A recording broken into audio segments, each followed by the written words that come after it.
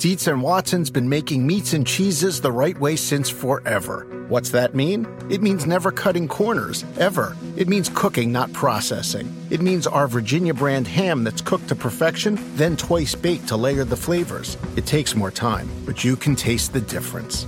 We come to work every day to do it the right way, even if it's the hard way. Because if it's not right for us, it's not right for you. Dietz and Watson, it's a family thing since 1939.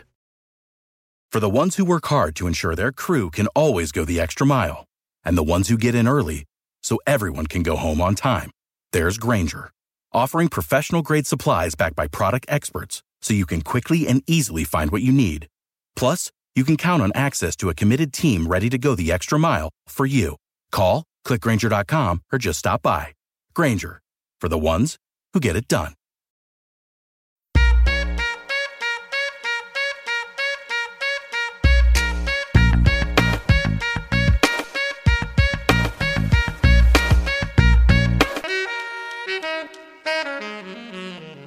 What's up, everybody? I am Raymond Summerlin, your host for this edition of the Rotoworld Football Podcast, and I will be joined today, as I am every single Thursday, by Rich Hribar to discuss the Thursday night game, as well as the most interesting data points from his weekly Worksheet column.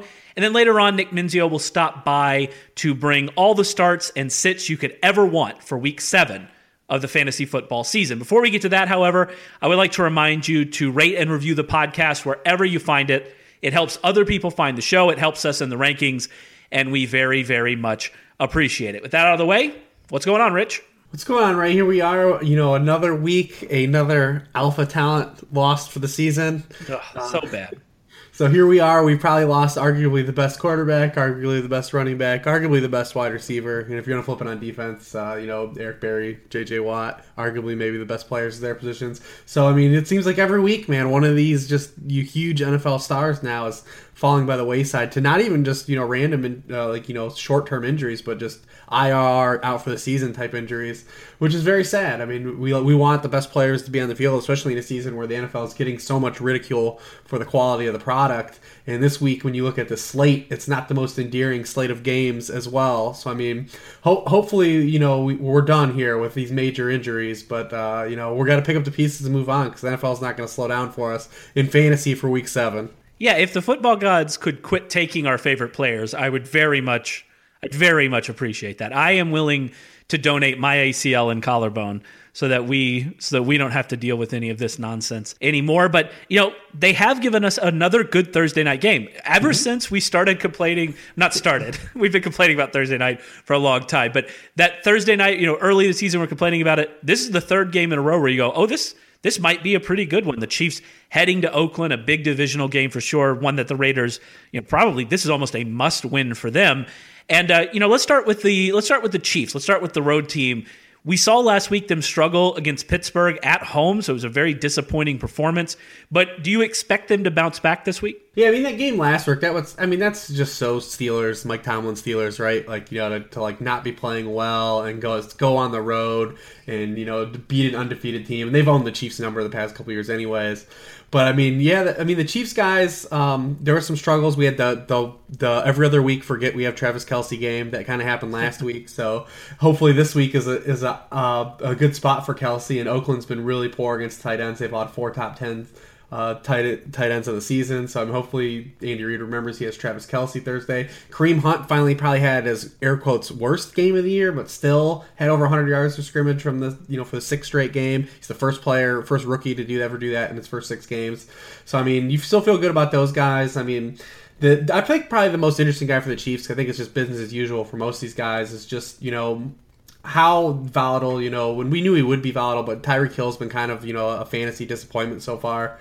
He just hasn't had, the big spike weeks. He's not getting the usage I think we thought he would with Jeremy Maclin shipped out. No creative plays are really run for him. He's kind of used just like a traditional, lid-lifting type receiver.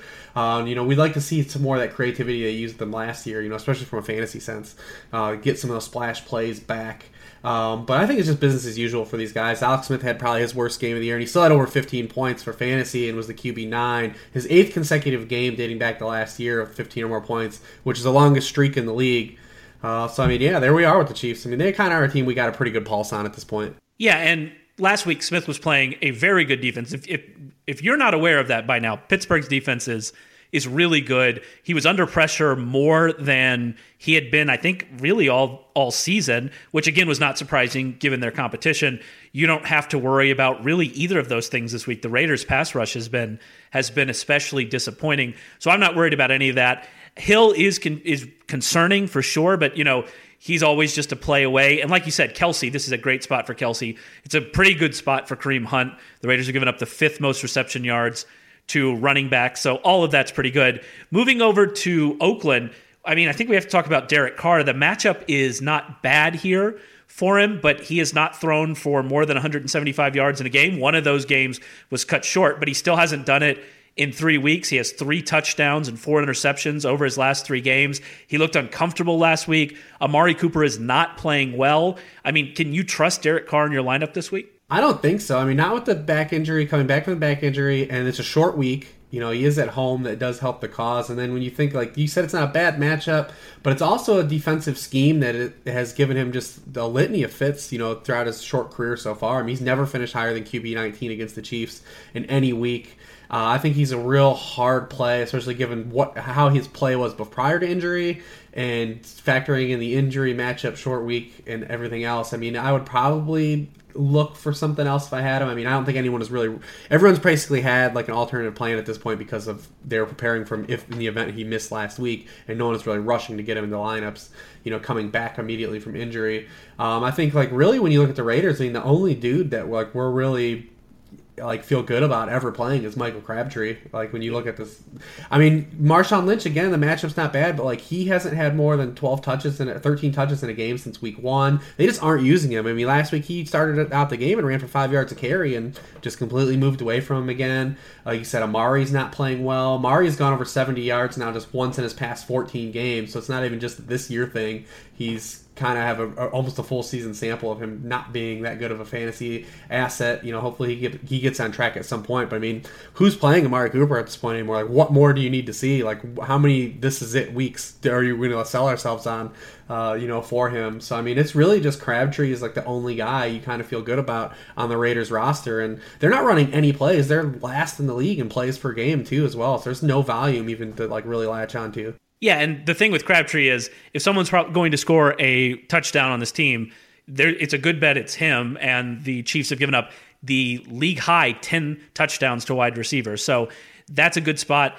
I still think Amari's going to break out at some point with a big play, and it's not like either of these guys is going to be marooned over there against Peters. They move around so much.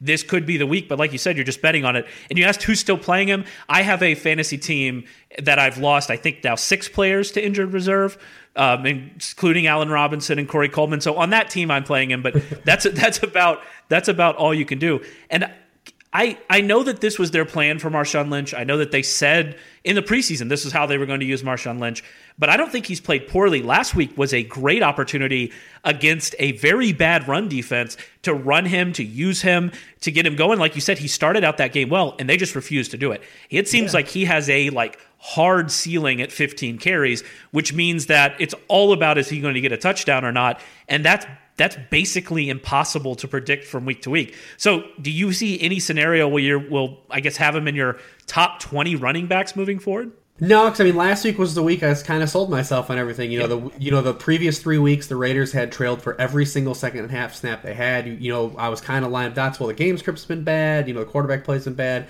Now that they've got a good opponent he can take advantage of, this is the chance. And they have to find some offensive identity. Carr was hurt as well. Everything lined up. This is the week they have to take the gloves off. They need a win. They have to, and they, like you said, they went out there again, 13 touches. At what point do you say your window's now as the Oakland Raiders and Marshawn Lynch's career window is now? At what point do you just say, hey man, we probably should be running the ball a lot more than we are? And it hasn't happened yet. It's really frustrating. I'm with you. He passes the eyeball test to me. This isn't a situation like Chris Johnson when he was getting carries at Arizona. Lynch looks fine. He looks adequate. He's forcing missed tackles. He's gaining positive yardage when he touches the ball. It's just all about opportunity, and this offense just not having any identity at all right now. I don't think I'll ever rank him that high. Like I said, I think he's basically he's in that flex just and get a touchdown range is where we are.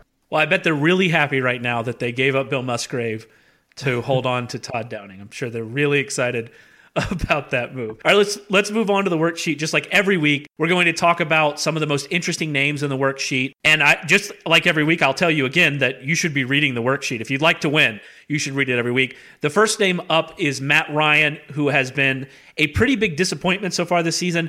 And that's saying something because I think most people expected him to take a step back. I don't think we expected him to take a step back this far. But this week he gets the Patriots. Is he going to turn it around?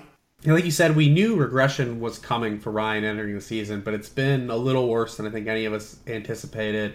It hasn't been all bad. I mean, he ranks second in the league in passing yards per possession behind Tom Brady, but there's no doubt he's in an overall fantasy slump. I mean, he hasn't been higher than the QB 15 since week 1, and he's already thrown 6 interceptions after throwing just 7 all of last year. I mean, like you said, if you're in a fantasy slump, though, this week he gets the ultimate slump buster with the Patriots, who had already set an NFL record by allowing 5 straight 300-yard passers prior to last week, and then went out and allowed 354 passing yards to Josh McCown, in the Jets offense. I mean, for some context, I mean, the Patriots have allowed... if you just played every quarterback against the Patriots so far, they'd be the highest scoring quarterback in all fantasy football, no matter who, if you just blind played that guy or had that option. So I mean, this is a week I think where Matt Ryan kind of gets on track because everyone else has, and the Patriots have woken everyone else up out of their fantasy slumber. So I mean, hopefully we start to see Ryan get it together, because the schedule is still really great for the Falcons the rest of the way. So if they can kind of find their footing and get this thing going like they did in the first half last week before getting dominated in time of possession, hopefully this is it. It gets the Falcons really, really ramped up as an offense we can really get behind in fantasy. Yeah, you mentioned it. This defense gave up 350 passing yards and 2 touchdowns to Josh McCown. If it does not happen for Ryan this week, it is not going to happen. He needs to go out there and have a good performance. A guy that had a great performance last week, dunking on the top of all of us doubters, just posterizing all of us. Adrian Peterson, spectacular performance against what had been a pretty good run defense. So I guess the question moving forward, and I guess answer this at your own peril, because he listens to the haters and he shuts us up. Can he keep this up? We knew the opportunity was going to rise, and he made the most of it a week ago. 42% of Peterson's carries last week went for 5 or more yards. Entering the game, just 23% of Arizona's rushing attempts of the season had gained 5 or more yards in the season. He had 4 carries of 10 or more yards, which were 2 more than all the Arizona running backs combined had through 5 weeks. I don't want to overdo it and just simply bend the knee to Adrian Peterson as some unstoppable force again moving forward, but he also does run into quite a peach of a matchup again, his newfound opportunity in London, the rare 1 o'clock Eastern London kickoff. The Rams have allowed 5 top 12 scoring running backs in the season. It's the most in the league. They've allowed 1 in every game except for to the Colts in week 1 and the Seahawks, 2 teams that haven't been able to run the ball on anyone and haven't really, given like a full allotment of carries to one player. And that's not through like passing production either. They're allowing 19.2 rushing points per game. That's the most in the league. I would probably, in a league where if I was able to scoop Adrian Peterson off waivers, probably use this matchup as like an exiting point in selling this matchup. But he's going to be an interesting DFS play because, the Arizona gets a bye week next week, and then there's 4 games to the date is circled to David Johnson is circled to return that first December game. So it's going to be really interesting here. I would probably use it as exiting point, but I think he's going to be a good play again this week. I agree with that, and I would say what we see from him moving forward will be all about game script, and can they stay in it? If they can, then he's going to get his opportunities. The left side of their offensive line is healthy again and looked really good, so maybe that's all they needed with Adrian Peterson there. But if they don't, if it doesn't work out, then you could have some eggs. This seems like a game they're going to be able to at least keep it manageable. So yeah, I'm back on board this week. Let's move on to Jimmy Graham. He had a terrible start to his season, but he's turned it around. He turned it around the few games before the bye. He even got a touchdown in week 5. Do you expect that upward trend to continue? Yeah, like you said, he started the year just four catches for 9 yards through 2 games and had kind of an ankle injury in that second game. But 17 catches for 170 yards and a touchdown over his past 3. He was a tight end 1 for fantasy in all 3 of those games. He's running a pass route now on 66.9% of his snaps. That's the second highest rate for all tight ends with over 200 snaps played in the league. So when he's out there, he's just running pass routes, and we know that Seattle is also not really running the football, especially in the red zone. They've thrown on 73% of their plays in the red zone. That's the highest rate in the NFL. And if they get there, this is a week they should probably look Graham's way again, considering the matchup. Off of a bye, he faced the hapless Giants. I mean, once again last week they allowed a tight end to score. They've allowed a tight end to score in every game this season. They are facing the most targets per game, 9.3 to the position. They've allowed the most touchdowns, 7 on the year, while allowing the second most receiving yards and receptions per game to the position. So, I mean, I think this is a great week for Jimmy Graham. He's priced pretty down in DFS as well, to fit him in the lineups, because it's everything the stars align, because, you get Doug Baldwin, going on the road to face the returning Dominic Rodgers-Cromartie. Graham should be the focal point of the Seattle passing game this week. Yeah, and I mean, tight ends at this point are all about touchdowns, and this is about as good a matchup as you could think for Graham if you're hoping for a touchdown. All right, let's finish up with another tight end, one of the few reliable tight ends that we have left, and that's Zach Ertz, who had his worst volume game last Thursday night, but still managed to find the end zone twice, still managed to remain an elite tight end. And I'm going to go ahead and assume you want him in the lineup this week. Yeah. Well, sometimes we dig deep for data points, from the worksheet on players that kind of fit into like a start-sit angle that ties into the Nick segment. But sometimes we take this form just to highlight, what a good player has done and his outlook for the week. And this is one of those times.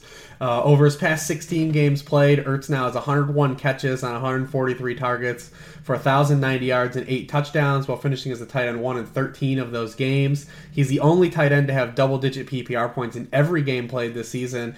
And this weekend, he gets a team that he's had the most success against for his career.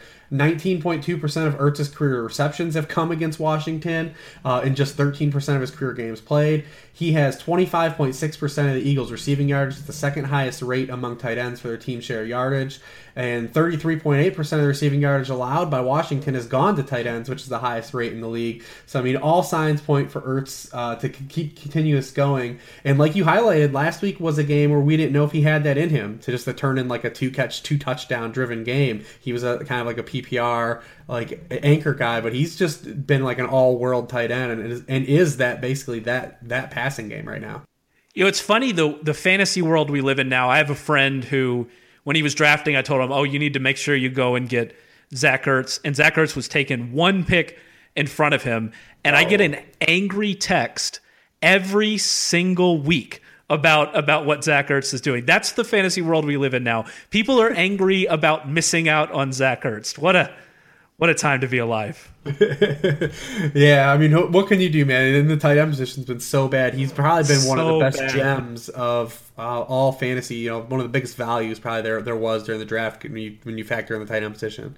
Yeah, it's just, I mean, it's ugly out there. I always get to tight end 5 or 6 in my rankings, and I'm just like, I don't like any of these guys. Like, I'm not happy about it, but that's our world, I suppose. Thanks as always, Rich. Remember, you can find his worksheet column on rotoworld.com as we speak. Make sure you go and read that. You can also find him on Twitter at Lord Reeves, and I will be back with Nick Mensio in just a second.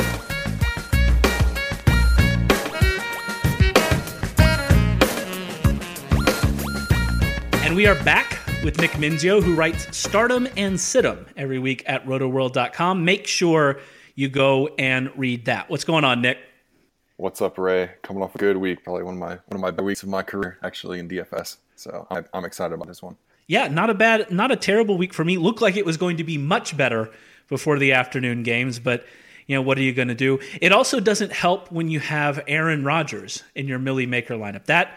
That just, it hurts a little bit. You know what I'm saying? It hurts just a little bit. Yeah, thankfully I avoided that grenade. Yeah, it was tough. Aaron Rodgers getting hurt was probably the most disappointing thing about last week, you would say. I mean, seeing that great of a player, we've seen so many of them this year get hurt. Seeing that great of a player get hurt was just so disappointing. But from a fantasy perspective, the most disappointing performance of last week might have gone to C.J. Anderson, who had 9 carries for 17 yards on Sunday night against the Giants. I think we all expected him to have a pretty good game. He had been pretty good. Do you expect better for him this week against the Chargers? Yeah, like you said, huge disappointment last week. Entered the game as 12-point favorites. The Broncos did at home against the Giants. Figured Anderson was going to be getting the ball a ton in the second half. Broncos fell behind by double-digit points most of the night, and it led to Anderson playing a season low 46.9% of the snaps. Definitely expecting that to correct itself Sunday against the Bolts. This game has a 42-point total, 2-point spread. So if we're to trust Vegas here, this game doesn't look like it'll get out of hand too much. So Anderson's snaps should come back up as the early down workhorse there in Denver. Week 1, when these two teams met, Anderson managed 88 yards on 21 touches. I don't believe he found the end zone, but that's still great volume. He's seen at least 20 carries in 3 of 5 games. And no team has a lot more rushing yards to running backs than these Chargers. So I really like this spot for Anderson a lot. Marshawn Lynch just had a huge day against them last week. I mean, not a huge day fantasy-wise, but a huge day for him. He averaged 4.8 yards per carry. That's a season high for him. Wayne Gallman, Orleans Darkwa combined for 126 yards and a touchdown in Week 5 against the Chargers. And LeGarrette Blount had a huge game in Week 4 with 136 yards on 16 carries. So I love this spot for Anderson. Yeah, Rich and I talked earlier in the podcast about how strange it was the Raiders did not use Marshawn Lynch more last week. I know that they've said, we don't want to use him too much, we don't use him too much. Your season's on the line, and he was shredding that defense, and they didn't use him. Didn't use him, continue to not use him. I don't think we'll see the same thing from the Broncos. At least hopefully they won't make the same mistake. So I'm on board with you for sure here. Last week, we also get to see Jack Doyle coming back from a concussion, found the end zone for the first time this year, saw 11 targets against the Titans. Are you expecting him to keep it up this week? Yeah, I like Doyle a lot. I mean, he saw 11 targets last week, like you said. Could have had a much bigger night. Yeah. Bobbled a couple balls, fumbled a ball, almost had a second fumble, but it was overturned on replay. I don't know. He just could have had a much better night. And over the past month, he's seen 7.6 targets per game, which is 4th among all tight ends. And this spot just sets up well for him. T.Y. Hilton and Dante Moncrief expected to see a lot of Jalen Ramsey and A.J. Bouye on the outside all afternoon. No more Robert Turbin in this offense after he dislocated his elbow. Is done for the year. So I think everything's going to get funneled to Doyle in the middle of the field pretty much. If he doesn't see double-digit targets, it's going to be real close. And I wouldn't be shocked to see him 12 or more either. And this Jaguars teams has struggled a bit against tight ends. They allowed a 446 line against Austin Seferian-Jenkins in Week 4. That's nothing to write home about. But Gerald Everett caught a touchdown last week against them for the Rams. Ben Watson caught one in Week 3. Delaney Walker had 61 yards in Week 2. C.J. Fedorowicz had 446 line on just 24 snaps in Week 1 before a concussion. So the Jaguars have struggled a little bit against tight ends. And yeah, it's been confusing watching Doyle because he's making mistakes that we don't expect to see from him, especially, after last year. He was so consistent. He's made a lot of mistakes. You mentioned them. But if he's going to get the targets, he's going to be good. Another thing we were surprised to see, I think, was T.Y. Hilton struggling against the Titans last week or on Monday night. We thought that was going to be a game he was going to blow up. It was a great matchup. Didn't happen. Now he gets the Jaguars. Is there any way he bounces back this week? Man, coming back home is a plus, but he's had 2 huge games at home against the 49ers and Browns this year. A 7-153-1 line against the Browns and a 7-177 line against the Niners, but this pass defense for the Jaguars is just much better than those 2 pass defenses. And like you said, Hilton just completely went invisible last week against the Titans with 1 catch on 4 targets for 19 yards. Just has been a nobody really in the other 4 games outside those 2 big games I previously mentioned. And he's going to see a ton of Jalen Ramsey in this one, a ton of A.J. Bouye.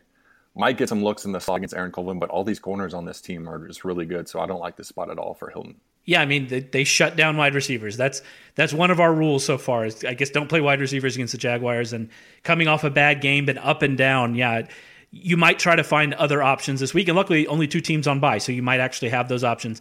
Finally, let's talk about Tariq Cohen, who got on board last week with a touchdown pass, which, that was exciting.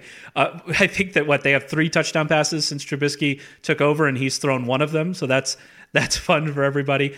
I've totally forgot about that. Yeah. That's hilarious. I think that's right. Is that stat right? I'm pretty sure that's right. They've thrown 3. Yeah, I think so. Fun times at Chicago. They're opening up the playbook. It's actually been fun to watch. But, Cohen, aside from that pass, he was held below 50 total yards on the ground and through the air. Are you expecting any bit better this week? No, not really. I mean, box score lookers will look at this game and see Cohen had double-digit fantasy points, but like you said, a huge chunk of that came on that 21-yard touchdown pass to Zach Miller. He did see a season of 14 carries, but did nothing with them, averaging 2.3 yards per carry. Was targeted just 3 times. The Bears aren't throwing the ball a ton with Mitchell Trubisky in the lineup. He's attempted just 41 passes across 2 starts. That's just not good enough volume whatsoever in the NFL. And Cohen's snaps actually remained way down. He played just 32.5% of the snaps last week, and that falls exactly in line with his snap rate over the last month of 32.5%. And that comes after he played 51.9% of the snaps in weeks 1 to 2. So, I mean, he's just not playing snaps, and Jordan Howard's playing really good ball right now. So I just don't like Cohen at all, even though the Panthers have allowed the 3rd most catches to running backs. It's just not a good spot for Cohen. And I probably wouldn't even use him as a flex in PPR leagues. I'm sorry, Mitchell Trubisky has 2 touchdown passes. So I apologize. He did end up throwing one, but I think when that pass was thrown, that was how it shook out. So yeah, I don't know. It's been fun to watch. I agree with you on Cohen, and you mentioned it. If you're trying to take the glass half full approach, or at this point maybe even the glass a quarter full approach at this point, you're saying he got 14 carries, season high. But yeah, there's not much to get excited about right now. Thanks as always, Nick. Remember, you can follow Nick on Twitter at Nick Mensio. You can also follow Rich at Lord Reeves. I'm on Twitter at RM Summerlin. Also, do not forget to rate and review wherever you find the podcast, and we will be back to talk to you next week.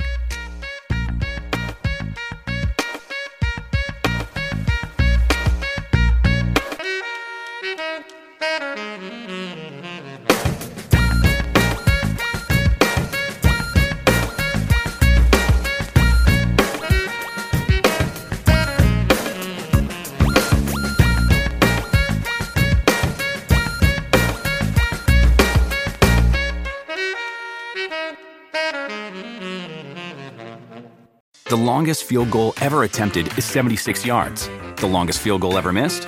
Also 76 yards. Why bring this up? Because knowing your limits matters, both when you're kicking a field goal and when you gamble. Betting more than you're comfortable with is like trying a 70-yard field goal. It probably won't go well. So set a limit when you gamble and stick to it. Want more helpful tips like this? Go to keepitfunohio.com for games, quizzes, and lots of ways to keep your gambling from getting out of hand. Walmart Plus members save on meeting up with friends. Save on having them over for dinner with free delivery with no hidden fees or markups. That's groceries, plus napkins, plus that vegetable chopper to make things a bit easier. Plus, members save on gas to go meet them in their neck of the woods. Plus, when you're ready for the ultimate sign of friendship, start a show together with your included Paramount Plus subscription. Walmart Plus members save on this plus so much more. Start a 30-day free trial at walmartplus.com. Paramount Plus Essential Plan only. Separate registration required. See Walmart Plus terms and conditions.